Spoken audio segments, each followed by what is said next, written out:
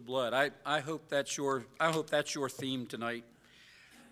Find, would you, the book of Acts, and we'll begin our journey through this. I don't know how long it will take. I imagine it will take a while. There's a lot to glean from this book. There was a movie that came out a number of years ago. I don't even know how old it is now. The movie was National Treasure. Do you remember that movie? It starred Nicolas Cage. When that movie came out, it was sold with a book. And we wanted to see the movie. It was National Treasure, had a lot of history involved in it. And we wanted to see the movie. My kids really wanted to see the movie, but it came with a book. And the book was 100 Things to Know About American History. And our two oldest girls were they were old enough to be involved in this. So I told them, we'll buy it, but we're not watching it till Bethany and Kelly read the book. So they had to read the book, 100 Things to Know About American History, then we'll watch that movie. So they did. 100 Things You Need to Know About American History. May I ask you a question? Are there more than 100 things to know about American history? Are there more than 100 things? Well, that book, that little book, it just encapsulated some highlights of what's happened in our nation since the late 1700s. When you come to the book of Acts, don't approach it like it's the tell-all of the first century church in the city of Jerusalem and beyond. Really, what you have in the book of Acts is an abbreviated record of the church's first 3 decades or so. Acts, from beginning to end, covers about the first 30 years of the church. After, I believe, Jesus started the church with the 12 disciples. I don't believe the day of Pentecost. We need to say this up front, and it's not a break off of fellowship here. I don't believe that the church started on the day of Pentecost. I believe the Bible teaches that the church was empowered by the Holy Spirit on the day of Pentecost. I believe Jesus started the church with the 12 apostles. The Bible says that repeatedly, that they are the foundation on which he built the church. And so you have in the book of Acts this 30-year capsule, and I think it's the best book on church history that you can own. Now, you don't have to go out and buy a book on church history. You got the best one you have, and that is the book of Acts, and it came with all the other books in your Bible. It's a wonderful book to get to know where we came from. It's not a full history of the period that it covers. There are a lot of things that happened in that first century church in those first 30 years or so that are not told in the book of Acts.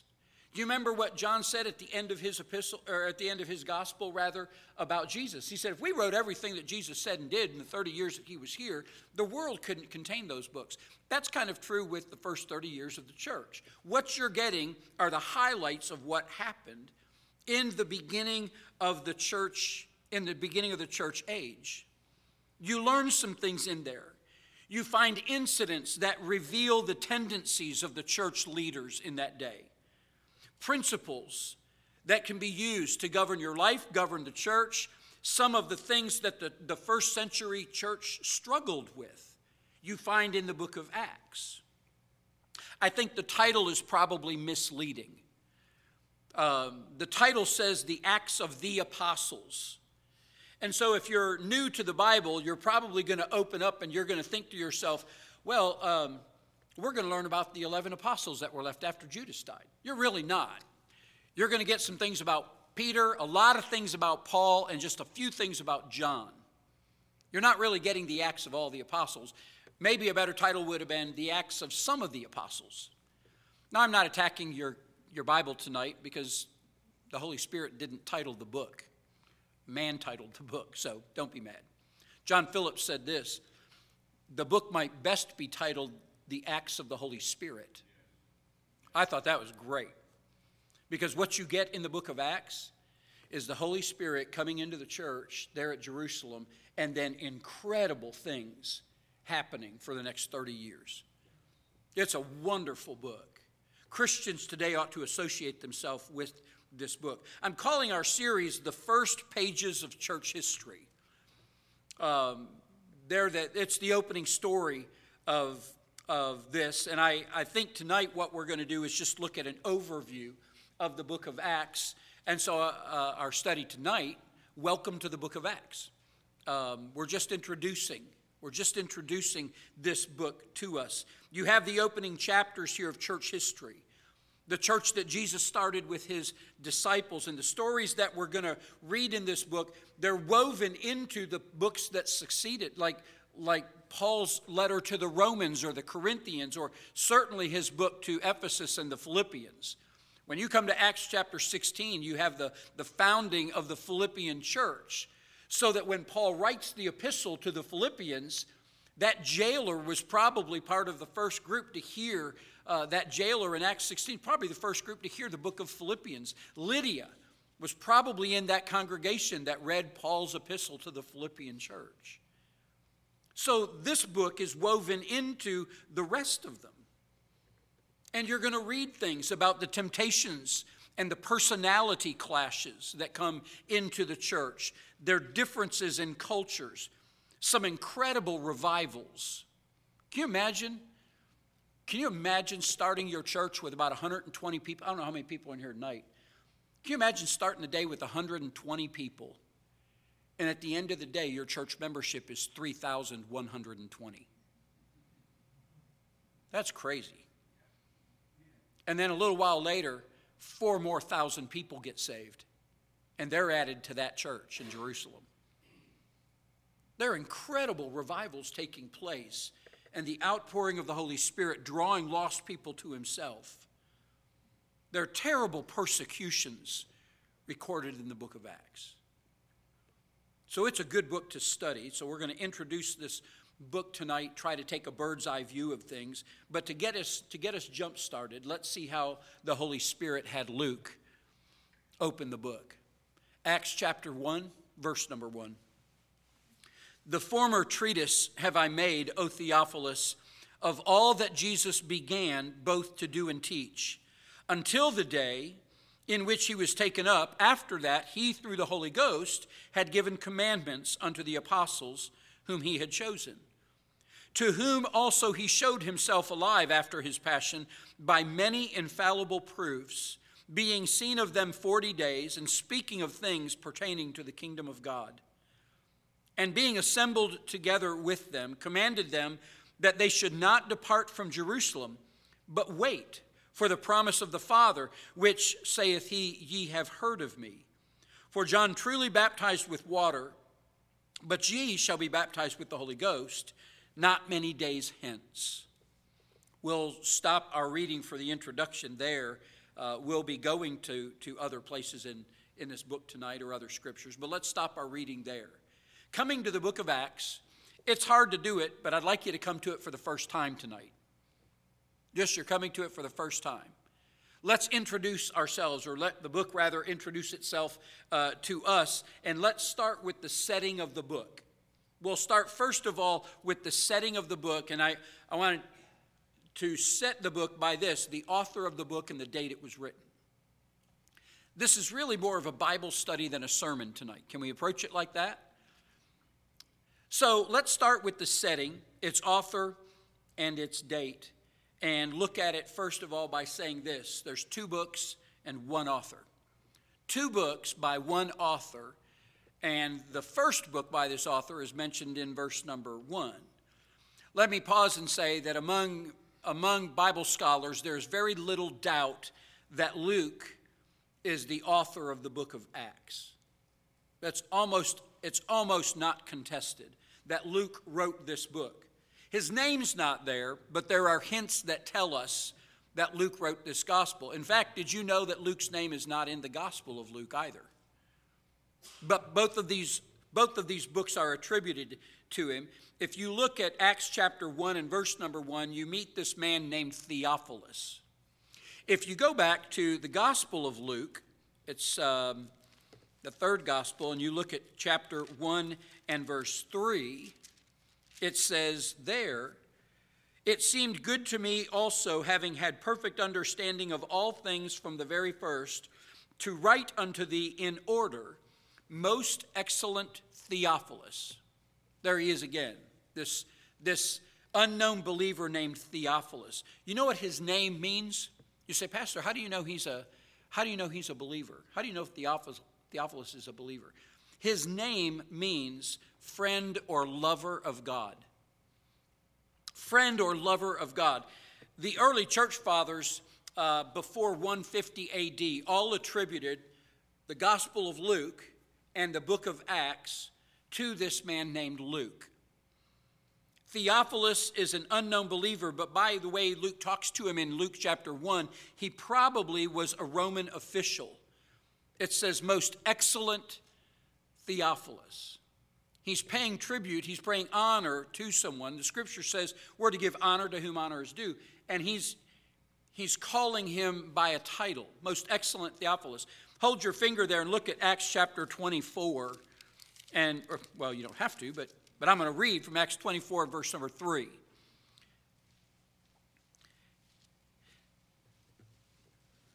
Paul is talking, Tertullus rather is talking, and he's accusing Paul of some things. But look what he says in Acts 24, 3. We accept it always in all places, most noble Felix. Now we know Felix was a high-ranking Roman official. And he's called their most noble Felix. Chapter 26 and verse number 25.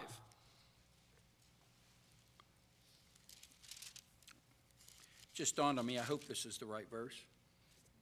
Yeah. But he said, Paul's talking here, he says, but I am not mad, most noble Festus. We know Festus was a high-ranking Roman official. So you have these titles being given to them. So most likely this guy Theophilus that's receiving the book of Acts from Luke, most likely a saved Roman official. And he says, the former treatise, verse number 1, the former treatise have I made. He's talking about his gospel.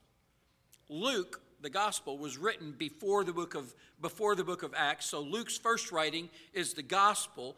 And if you compare the book of Luke to the book of Acts, you'll find at least 50 phrases that are similar and unique to those two books.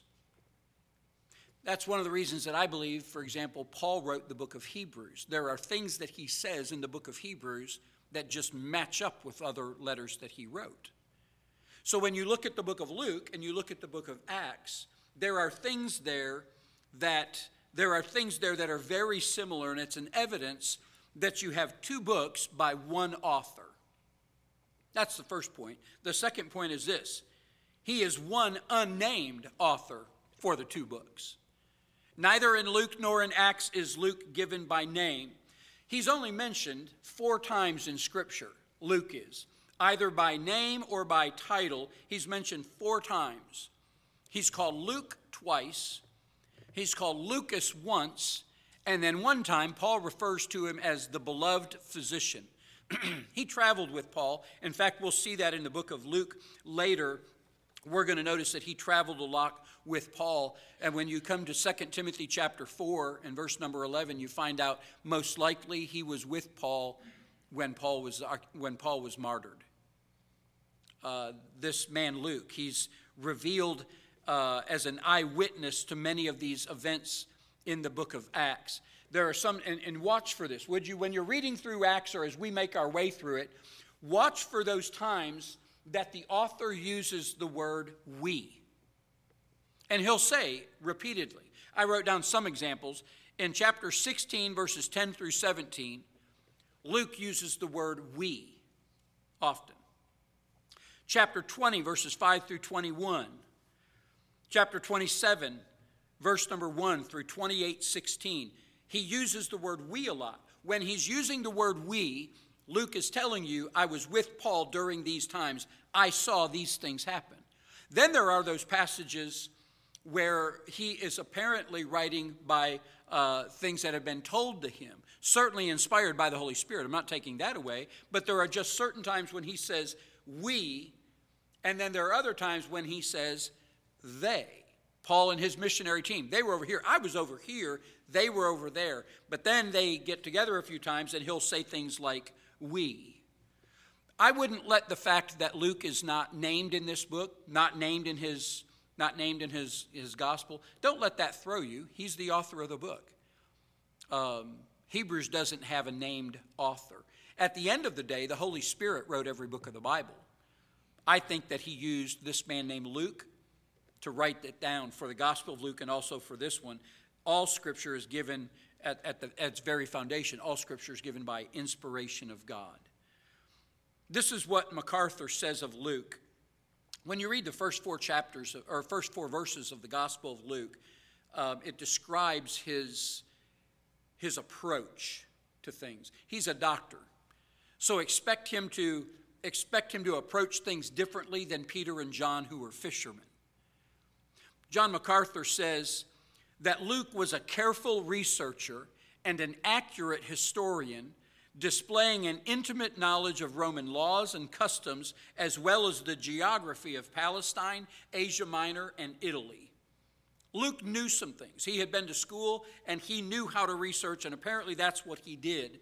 This book was most likely written by this doctor somewhere around 60 to 62 A.D. Pastor, why would you say that? Because when you come to the end of the book, this is notable. When you come to the end of the book of Acts, Paul's sitting in jail in his first Roman imprisonment. He's waiting for trial. We're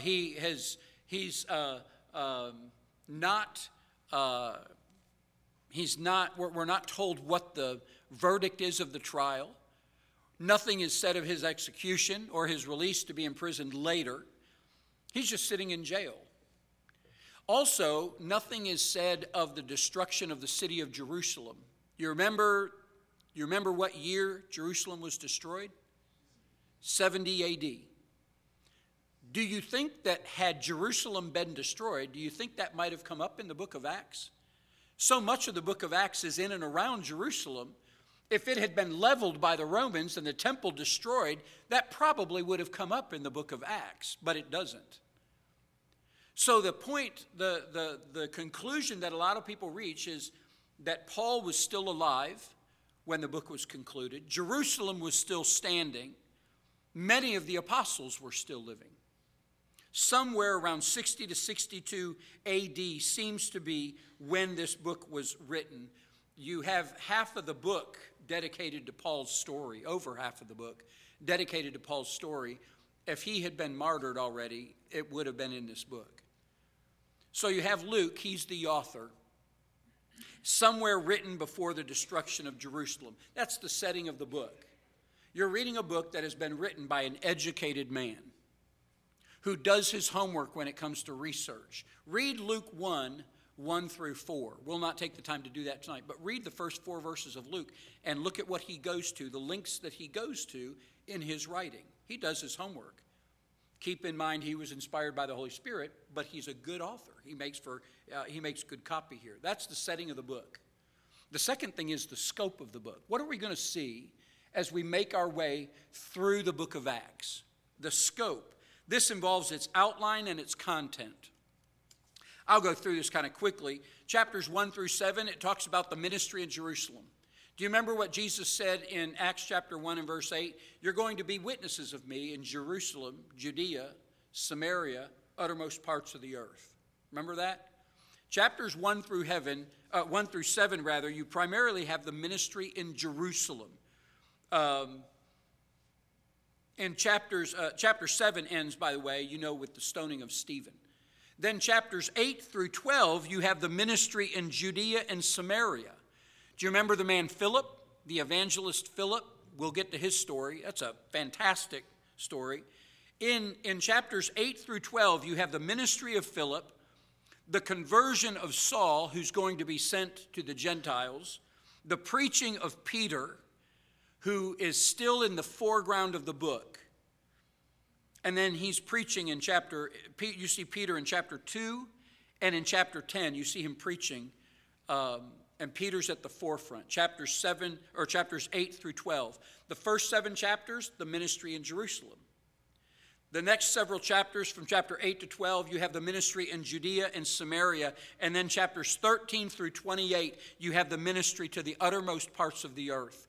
Peter fades into the background, still alive, but he fades into the background, and Saul is renamed Paul as the apostle, and then his ministry kind of takes over.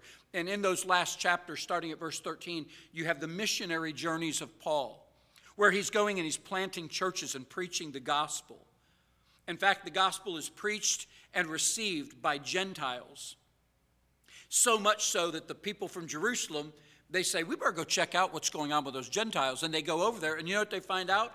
They got saved the same way the Jews in Jerusalem did. And they come back and they give a wonderful report on what God is doing outside of the Jewish community. He's saving Gentiles. I'm glad, because I'm Scotch-Irish. I'm not Jewish at all. So I'm glad Gentiles are allowed to be brought into the family of God. And he does that. You see that in here. Luke and Acts, if we were to do this, Luke and Acts can be seen as 2 volumes of one big work. And I know they're separated by the Gospel of John, but you can see these as 2 volumes of one work. There's some commonalities here in Luke and in Acts. For example, the subject of both books is really Jesus Christ. We use names like Peter and Philip and John and Paul in the book of Acts, but they're preaching Jesus Christ. The primary time you see Philip, he's sharing with an Ethiopian government official Jesus Christ. Paul proclaims the gospel unapologetically. In Luke, it's the same way. So Luke and Acts have the same subject. It's Jesus. They rely on the same sources. That is, the eyewitness accounts and ministers of Jesus. Luke uses the same methods in his research. He traces the course of all things. He said in Luke chapter 1, he's writing these things in order. He's chronological in his thinking. He's that kind of thinker. And they both have the same purpose. He wrote Luke and he wrote Acts to this man named Theophilus. And the purpose that he had was to communicate the truthfulness of everything about Jesus. That was his purpose in both books. The book has 4 highlights. Let's run through them kind of quickly. This is the overview of the book of Acts. Look at verse number 1. We're in chapter 1, verse 1. It says, "The former treatise have I made, O Theophilus, of all that Jesus began both to do and teach." So one of the highlights of this book, first of all, is the ministry of Jesus Christ. It's the ministry of Christ. Both of his works are about the ministry of Jesus. The gospel records what Jesus did while he was here on earth. The book of Acts, and it says, the first letter I wrote is what Jesus began both to do and teach. It's about Jesus' ministry on earth. The coming of God in the flesh, in the person of Jesus Christ, culminated in his ascension back to heaven. But Luke says this, that was just the beginning of this. I'm writing to you about what Jesus began to do. I wrote you about that while he was here on earth. But all of that, his earthly ministry, and then he goes back to heaven, that was just the beginning. Now, he says to Theophilus, let's talk about the continuation of the work of Christ. Because he's not done. He's still at work. That's what the book of Acts is about. Luke is about the beginning of everything Jesus began to do and teach. Acts is about the continuation of that. Said another way, Acts picks up where Luke left off. Luke is Jesus' earthly ministry. Acts tells us what he does afterwards. Would you, if you want to turn there, you can. I didn't put it up on the screen. But you need to note some of the last words of Christ in the Gospel of Luke.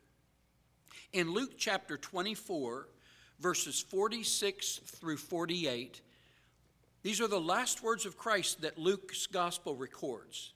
Here's what he says.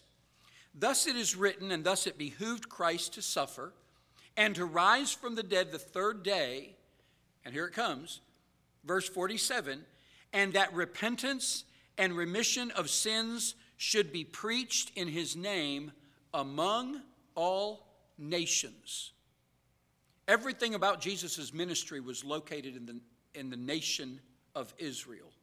He was up in Galilee or he was down in Judea, but everything about him was confined there. But at the last, Jesus said his gospel, repentance, the remission of sins, these things ought to be preached in all nations, beginning at Jerusalem. And notice what verse 48 says. And ye are witnesses of these things. How does the book of Acts open up in Acts chapter 1 and verse number 8? You're going to be witnesses for me in Jerusalem, Judea, Samaria, and to the uttermost parts of the earth. Acts picks up at the very beginning where Luke concluded. Jesus leaves saying, I want you to be witnesses for me. Take the gospel to all nations. Preach the repentance of sin to all nations. Acts opens up with that very same thing. What I'm wanting you to see here is the ministry of Christ is one of the things that's highlighted in the book of Acts. The second thing that's highlighted in this book is the coming of the Holy Spirit.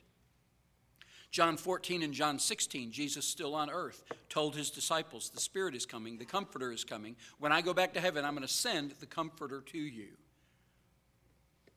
Acts chapter 1, verse number 8. But ye shall receive power after that the Holy Ghost is come upon you. Acts chapter 2, verse number 4. And they were all filled with the Holy Ghost and began to speak with other tongues as the Spirit gave them utterance. Where the Gospel's left off, I'm going to send the Holy Spirit to you. Acts picks that up. Why? Because Jesus began to do these things and teach these things. Acts is the continuation of them. You have the ministry of Christ that's highlighted in the book. You have the coming of the Holy Spirit that is mentioned and highlighted in this book. And it comes, here's the thing, it comes almost immediately in the book of Acts. The coming of the Holy Spirit, the indwelling of believers, the filling of the Spirit, all of those things happen almost immediately in the second chapter of a 26 or 28 chapter book.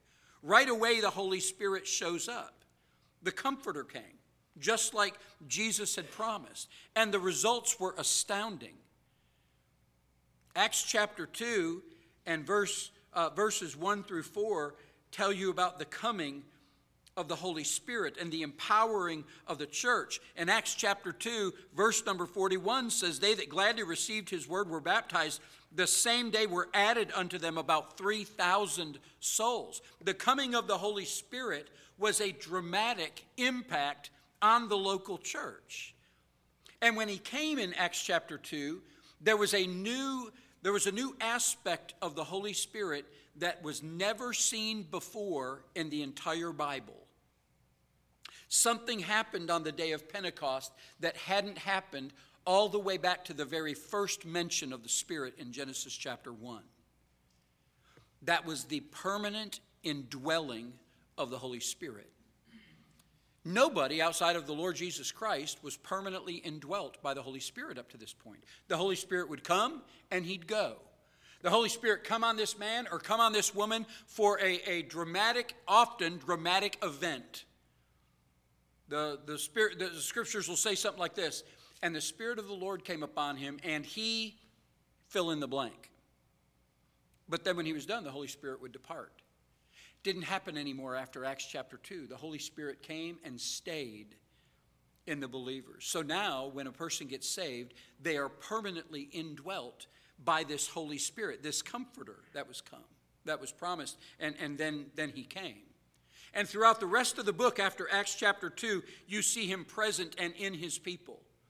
For example, in chapter 4 and verse number 8, Peter is filled with the Holy Spirit and he stands before these religious leaders and gives an incredible defense of the gospel. In Acts chapter 8 and verse 29, it's the Holy Spirit that leads Philip to leave Samaria and go to the middle of a desert to talk to this Ethiopian. In Acts chapter 10 and chapter 11, you see the will of God being revealed through the Holy Spirit. In chapter 16, verses 6 and 7, he is directing Paul to the place that he wants him to go to preach the gospel. So the Holy Spirit is mentioned in this book of Acts 50 plus times. He's a highlight here. Not just the ministry of Christ, but the coming of the Holy Spirit. There is, and this is important, there is no doctrinal teaching in the book of Acts relating to the Holy Spirit. There's no doctrinal teaching relating to the Holy Spirit in the book of Acts. What you have here are practical illustrations of the outpouring of the Spirit and the impact that he has. If you want doctrine pertaining to the Holy Spirit, you need to move outside the book of Acts, because oftentimes his work in the book of Acts is not the same way he's working today. We'll talk about that in the weeks ahead. So you have the ministry of Christ highlighted in the book of Acts, also the coming of the Holy Spirit, and then another thing that's highlighted in this book is the attack of Satan, the attack of the devil. You see him go to work. He's lurking in the background. He's tempting believers to sin. He's enabling false teachers. He's prompting kings and emperors not only to persecute Christians, but to kill them in mass slaughter. You have the attacks of Satan. Turn to Acts chapter 5 and verse number 1. This is a popular illustration of that, but you can see how it's demonstrated. In Acts chapter 5, you have the story of this couple, this conspiring couple, and their names are Ananias and Sapphira. Ananias and Sapphira wanted the recognition of people. They saw what other Christians were doing. Other people were selling things, and they'd bring the offering, and people were praising the Lord that Barnabas sold this piece of land. And the Bible says he took that money from that piece of property, he brought it and he laid it at the apostles' feet.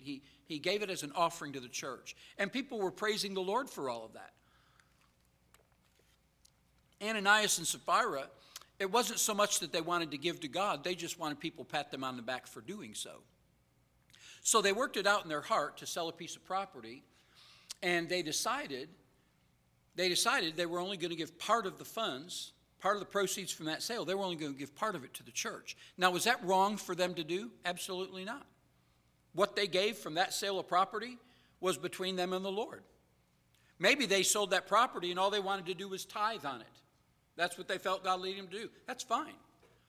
But what they did was brought that money to the church, and they made it sound like and look like they were giving all of the proceeds to the church. Now look what Paul says, or look rather what Peter and the others say here in verse number 3. Ananias comes, puts his money in there. Look what he says to him. Ananias, why hath Satan filled thine heart to lie to the Holy Ghost? I was teaching the teenagers this morning. We're going through the armor of God. And I said, for the Christian soldier, one of the things that you have to remember as a Christian soldier is you are in a battle. Don't forget this. Do you remember our study in Acts, or in Ephesians rather, when we came to that? One of the things I challenged you with was, church, don't forget you're in a war. You are a battle in a spiritual war. You're a soldier in that war. And if you forget you're in it, you are so vulnerable to the attack of the enemy. And Ananias and his wife apparently forgot that they were in a spiritual battle. And this thing that came up, it wasn't just their idea. It was Satan in the background. He lurks in the background and he works to destroy people. And you know what happens in Acts chapter number 5. Ananias doesn't repent. And God strikes him dead, and he drops dead right there in the church service. There are people present, like there are here tonight. There are people present. This guy drops dead. I can just picture Peter standing, probably not behind a pulpit on an elevated platform, but probably in front of people who could hear. And he says, why have you allowed Satan to convince you to lie to the Holy Ghost? And just like that, Ananias is dead because he doesn't have a repentant heart. And sometime later, his wife comes in. She's looking for her husband. Same thing. Same result. Peter says this, the same persons that carried out your husband's body, they're going to carry you out of here. She drops dead just like that. You know why? Because your adversary, the devil, walks around like a roaring lion, seeking whom he may devour. And that's what happened to Ananias and Sapphira. The enemy got them. One of the things that's highlighted through this book is the attacks of Satan. Look at chapter 13, verse number 9.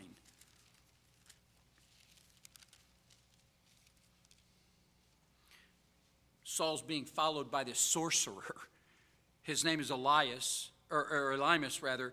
And verse number 9 says, Then Saul, who also is called Paul, filled with the Holy Ghost, set his eyes on him, Elymas the sorcerer, and said, O full of all subtlety and mischief, thou child of the devil, thou enemy of all righteousness, wilt thou not cease to pervert the right ways of the Lord? Can you imagine addressing someone like that today?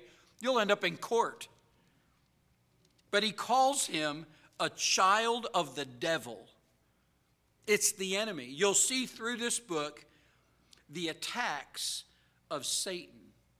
Wherever and whenever the gospel is being advanced, Satan is going to resist. I told you this morning, that's one of the reasons I think Berhanu and his family, I think they were just under attack these last 4 to 6 weeks. Berhanu, his wife, his son, and his daughter all have stays in the hospital in 6 weeks. Normally healthy people. You see the attacks of Satan highlighted here. There are 3 supernatural beings at work in the book of Acts. You see the Savior, the Lord Jesus Christ. You see the Holy Spirit, and you also see Satan. They're at work throughout the book. The 4th and final highlight of the book is the work of missions. Acts is a wonderful book when it comes to global evangelization and the topic of worldwide missions. Acts is a wonderful book to go to. Luke chapter 24 ends by Jesus saying you need to take the repentance and the remissions of sins and preach that in all nations. You're witnesses of these things. Acts 1:8 opens up saying, tell the world about me in the uttermost parts of the earth. Missions is highlighted. Not with Peter, not with John. They're stuck in Jerusalem. Paul's not. You know, throughout this book, the book of Acts shows how the gospel starts there in Jerusalem, and then it begins to spread like wildfire. As they're persecuted, the Bible says that these believers went everywhere preaching the gospel. It's the work of missions going to the world. Started there in Jerusalem, started with the crucifixion and burial and resurrection of Jesus. That is the gospel. But then it spreads to the Gentile world. You have that idea of the spread of missionary work and the gospel spread. You have that idea portrayed in a parable in Matthew chapter 22, the first 10 verses. It's the parable of the wedding feast. Do you remember this? You remember this parable? There's going to be this great wedding, and it gives us prophetically, it gives us what's going to happen later in the book of Acts. The first guests are called to the wedding by the servants. And the word is plural there, the servants. The first wedding guests are invited by a number of servants. Well, the Jews were invited by John the Baptist, by Jesus himself, and by the apostles. There were a number of people calling the Jews in Jerusalem to follow Christ. And what happened? The Jews rejected them. In Matthew chapter 22, the first wedding guests that were invited, they didn't come. So then there went out a second call with the assurance that all things are now ready. We're ready for this to happen. That's the equivalent of Pentecost in Acts chapter 2 and the days following. Once more to the Jews and a Jewish nation, and thankfully there was a good response there. The gospel rule is this: to the Jew first. The gospel was presented first to the Jewish people. And so Jesus and John and his disciples, and then in the early days of Acts, they're all presenting the gospel to the Jew first. In the parable back in Matthew 22, Jesus predicted what the people would do to those servants that brought that second offer, the apostles in Acts. Jesus predicted what they would do. He said in Matthew chapter 22, he said they're going to ignore the invitation. They're going to ignore the message. They're going to treat the messengers spitefully. And ultimately, this is all back in Matthew 22, ultimately he's going to kill those messengers. That's exactly what happens in the book of Acts. We know that all of the apostles, except Judas, who committed suicide, and John, who died an old man, all the rest of them, including the apostle Paul, all of them were martyred. That's exactly what happened. Jesus said to that second group that's going to make the invitation, the apostles after his ascension, the apostles inviting people to come, Jesus said the message is going to be rejected. They're going to mistreat them. Ultimately, they're going to kill those messengers. That's exactly what happened. The Lord then said that the Lord of that place would come and he would burn that city to the ground. The city in which those people lived would be destroyed. Enter General Titus in the Roman army in the year 70 A.D., who comes and destroys the city of Jerusalem. Jesus was telling us about the book of Acts all the way back in Matthew chapter number 22. Once that second offer was rejected, the servants were then told, you remember this? Go out into the highways and invite other guests. And that's exactly what happened. The apostles scattered, the disciples went out through Asia Minor and began inviting other people, and thankfully they did that so Gentiles like you and me could be saved. That's what you see. Matthew 22, verses 1 through 10, is a very compact description of what happens in the book of Acts. It's the missionary work. The gospel begins in Jerusalem because it had to go to the Jew first, but the book of Acts ends with Paul sitting in a Roman prison because eventually the gospel was going to go to the whole world. Isaiah told us that all the way back in his book when he said, do you remember, I love this verse, the people that walked in darkness have seen a great light. It wasn't just the Jews walking in darkness, it was the whole world. God so loved the world that he gave his only begotten Son. The book of Acts, one of the highlights is the missionary work that goes on around the world. The Bible preaching, teaching, and discipleship. So you have the setting, you have the scope, where the book was written, when it was written, by whom it was written. Then you have the scope, what you're going to find in it. And the last thing is the benefit, or the significance. And that significance is the benefit and the application of this book. There are things we can learn from the book of Acts. Not everything in Acts is for you. Not everything is for me. Snake handling, it's not a wise thing today. I'd stay away from that if I were you. When the viper comes out and it bites Paul's hand, he shakes it off in the fire. Remember that? And everybody, whoa, that guy must be a god. I'd stay away from it. I wouldn't test that theory. There's a lot of people around here testing that theory, and they're failing at it. We have had a father and son in our state. The father pastored the church, got bit by a copperhead, he died. Son took over, got bit by a copperhead and rattlesnake, he died. It's not a good pattern to follow. Not everything in the book of Acts is for you and me. But there are some things we can learn. So what's the significance to us? I think the key verse for the entire book is Acts chapter 1 and verse 8. It sets up everything God wants to do for the rest of the book. And that's that you and I are to be witnesses. Let me say this as we enter this study. This is not going to be a doctrinal study like we're looking at on Sunday mornings with the attributes of God. This is a more practical study. The book of Acts is far more practical than it is doctrinal. There's instruction here both for the local church collectively, and there's instruction in the book for the individual believer. So what's its benefit and application? What do we do? What do we learn from the book of Acts that we can use? Let's just run down these things and then we're done. The first thing is this, Christian. When you come into the book of Acts and you begin your learning, here's the first thing. Exercise a full reliance on the Holy Spirit. Exercise a full reliance on the Holy Spirit. Any believer that is interested today in being part of God's plan must be a Spirit-filled believer because you want to be directed by the Holy Spirit. You want to be part of God's plan to reach the world. You want to know God's will? Then be filled with His Spirit. God is working in lives and in churches today through the Holy Spirit. Exercise a full reliance on Him. Any individual believer interested in being part of God's plan needs to be filled with the Spirit.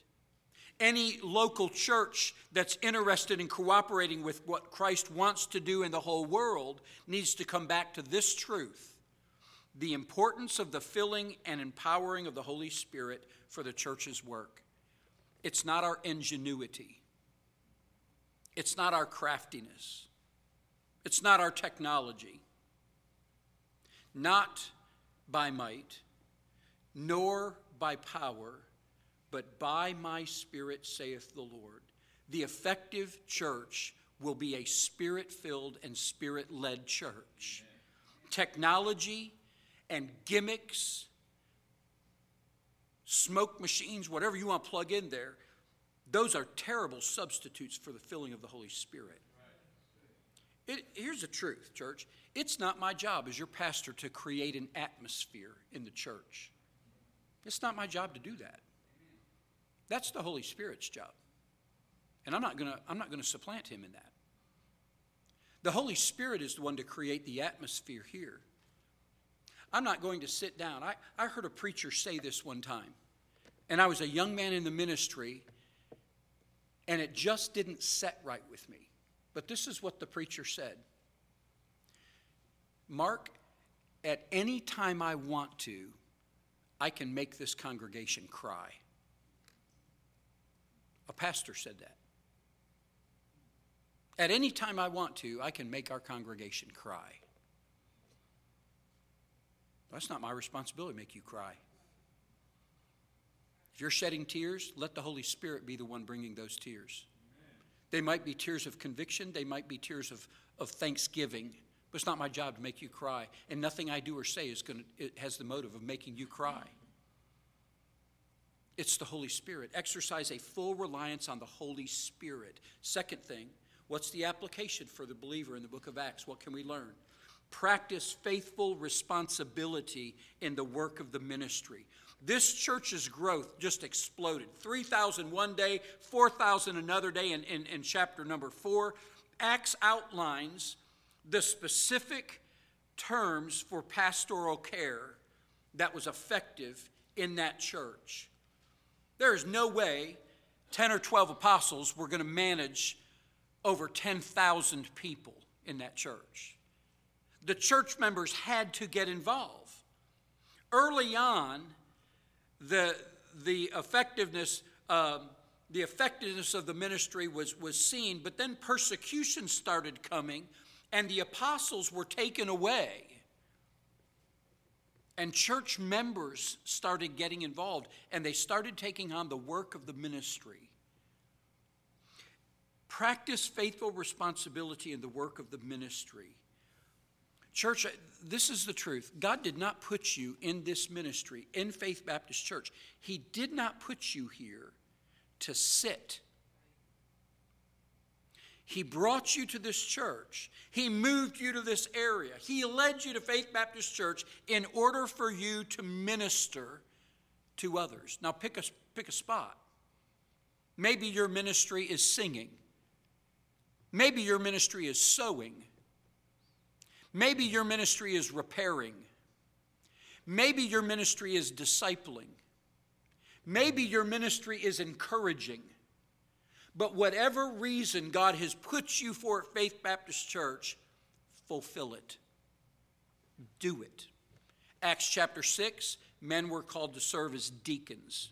Acts chapter 12, people met together in a special prayer meeting. It wasn't a church service, it was a prayer meeting. They got together and prayed.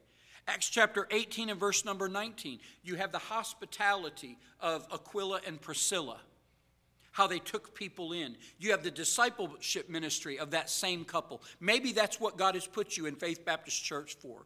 Maybe God has put you, some of you older married couples here, to be an encouragement to young married couples.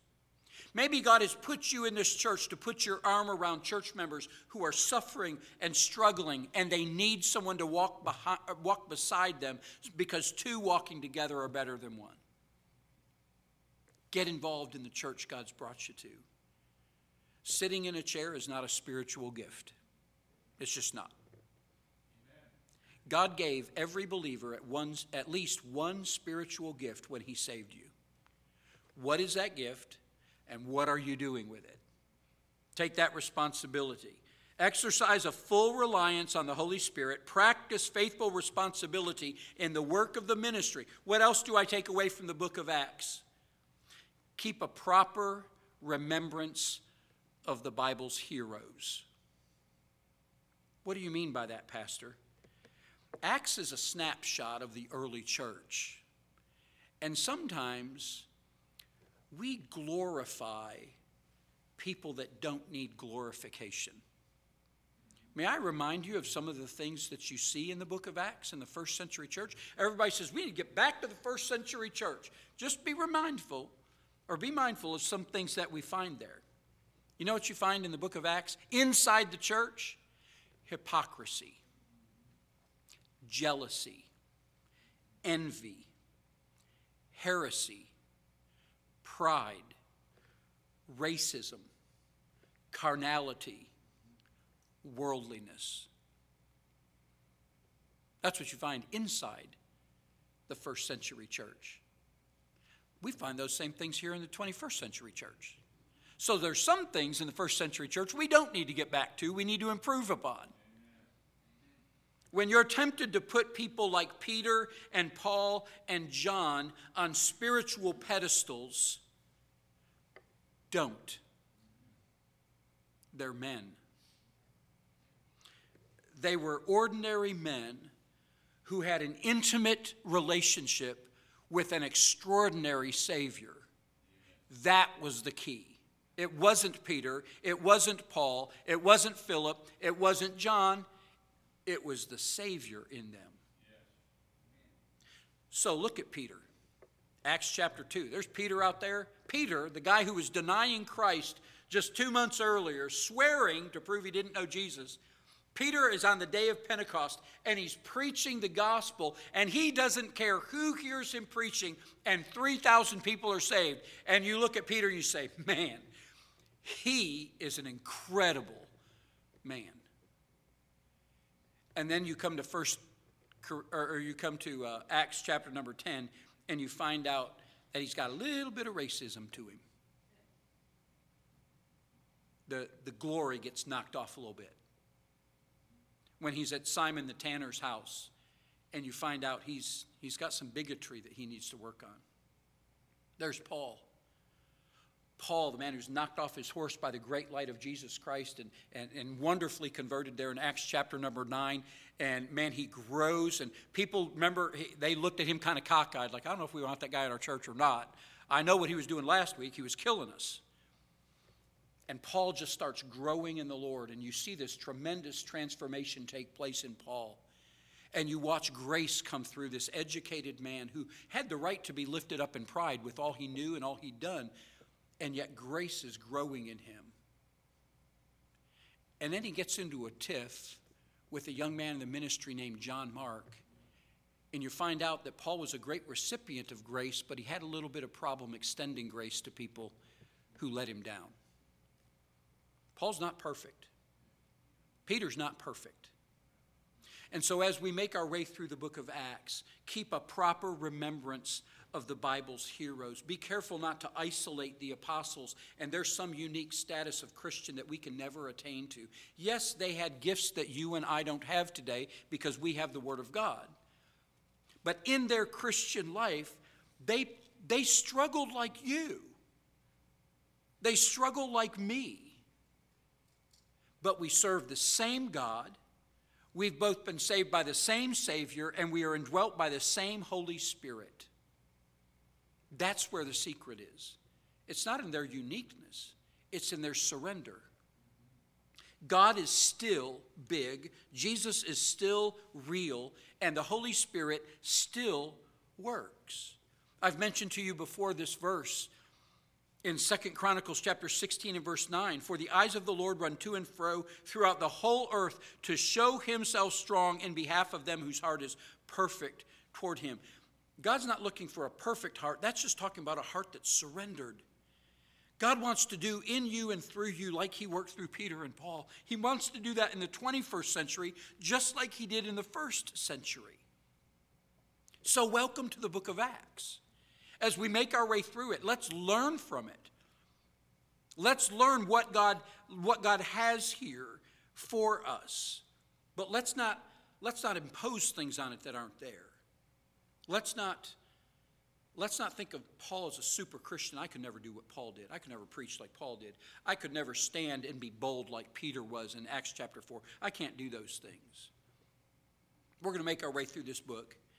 It'll be in a Bible study / sermon format. Sometimes teaching, sometimes preaching.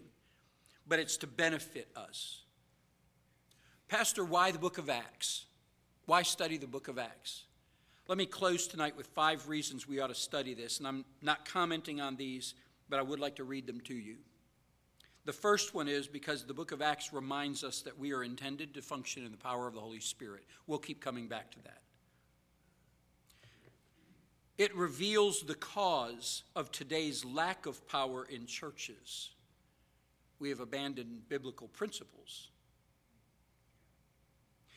It assures us that even in tribulation, God directs and watches over his faithful servants. They faced some pretty harsh things, but God was still working for them. It calls us, the book of Acts calls us to a greater obedience and boldness in declaring the truth of God's word. We see that boldness demonstrated again and again. And then finally, it provides examples of first century believers to show what God accomplishes through lives that are yielded to him. This is why we're going to study the book of Acts. It's for these reasons. Acts is a book of transition. It moves us from that period of time where we didn't have the completed Word of God to today where we do. So not everything in Acts is up for your experience. But there's a lot here for us to learn. There's a lot to be encouraged in. There's a lot to be challenged by. Let's approach this book as, okay, God, what is it that you want me to learn? And what is it you want me to change in my life as a result? One of the greatest things, and we're going to hammer this, one of the greatest things has to do with your relationship to the Holy Spirit. It is too easy for us to operate in the flesh. It's too easy for us to do that. We have to learn to be yielded to and to choose to be filled with the Holy Spirit every day. His work is to build Christ into you. Allow him to do that. This is going to be a good study.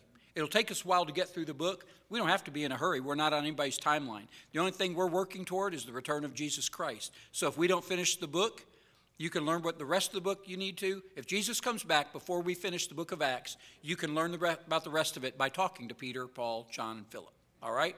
How will that work out? Let's stand together. Father, we're glad to be in your house.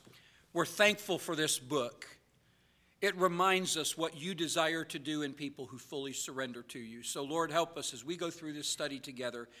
Help us to be surrendered to the Holy Spirit. Help us to become better at surrendering. I know, God, in me, there's a resistance sometimes. There are times when I think I'm enough. There are times when I think that my knowledge or my skill or my wisdom is sufficient. But the truth is, God, when I'm right before you, I'll admit none of those things are sufficient. You are my sufficiency, Jesus. May the Holy Spirit be pleased to work in every one of us and use us however he sees fit and wherever he sees fit for the glory of God and for the glory of the Lord Jesus Christ. We pray in your name. Amen. God bless you, church. It's good to see you tonight. Lord willing, we'll gather again on Wednesday evening, all right?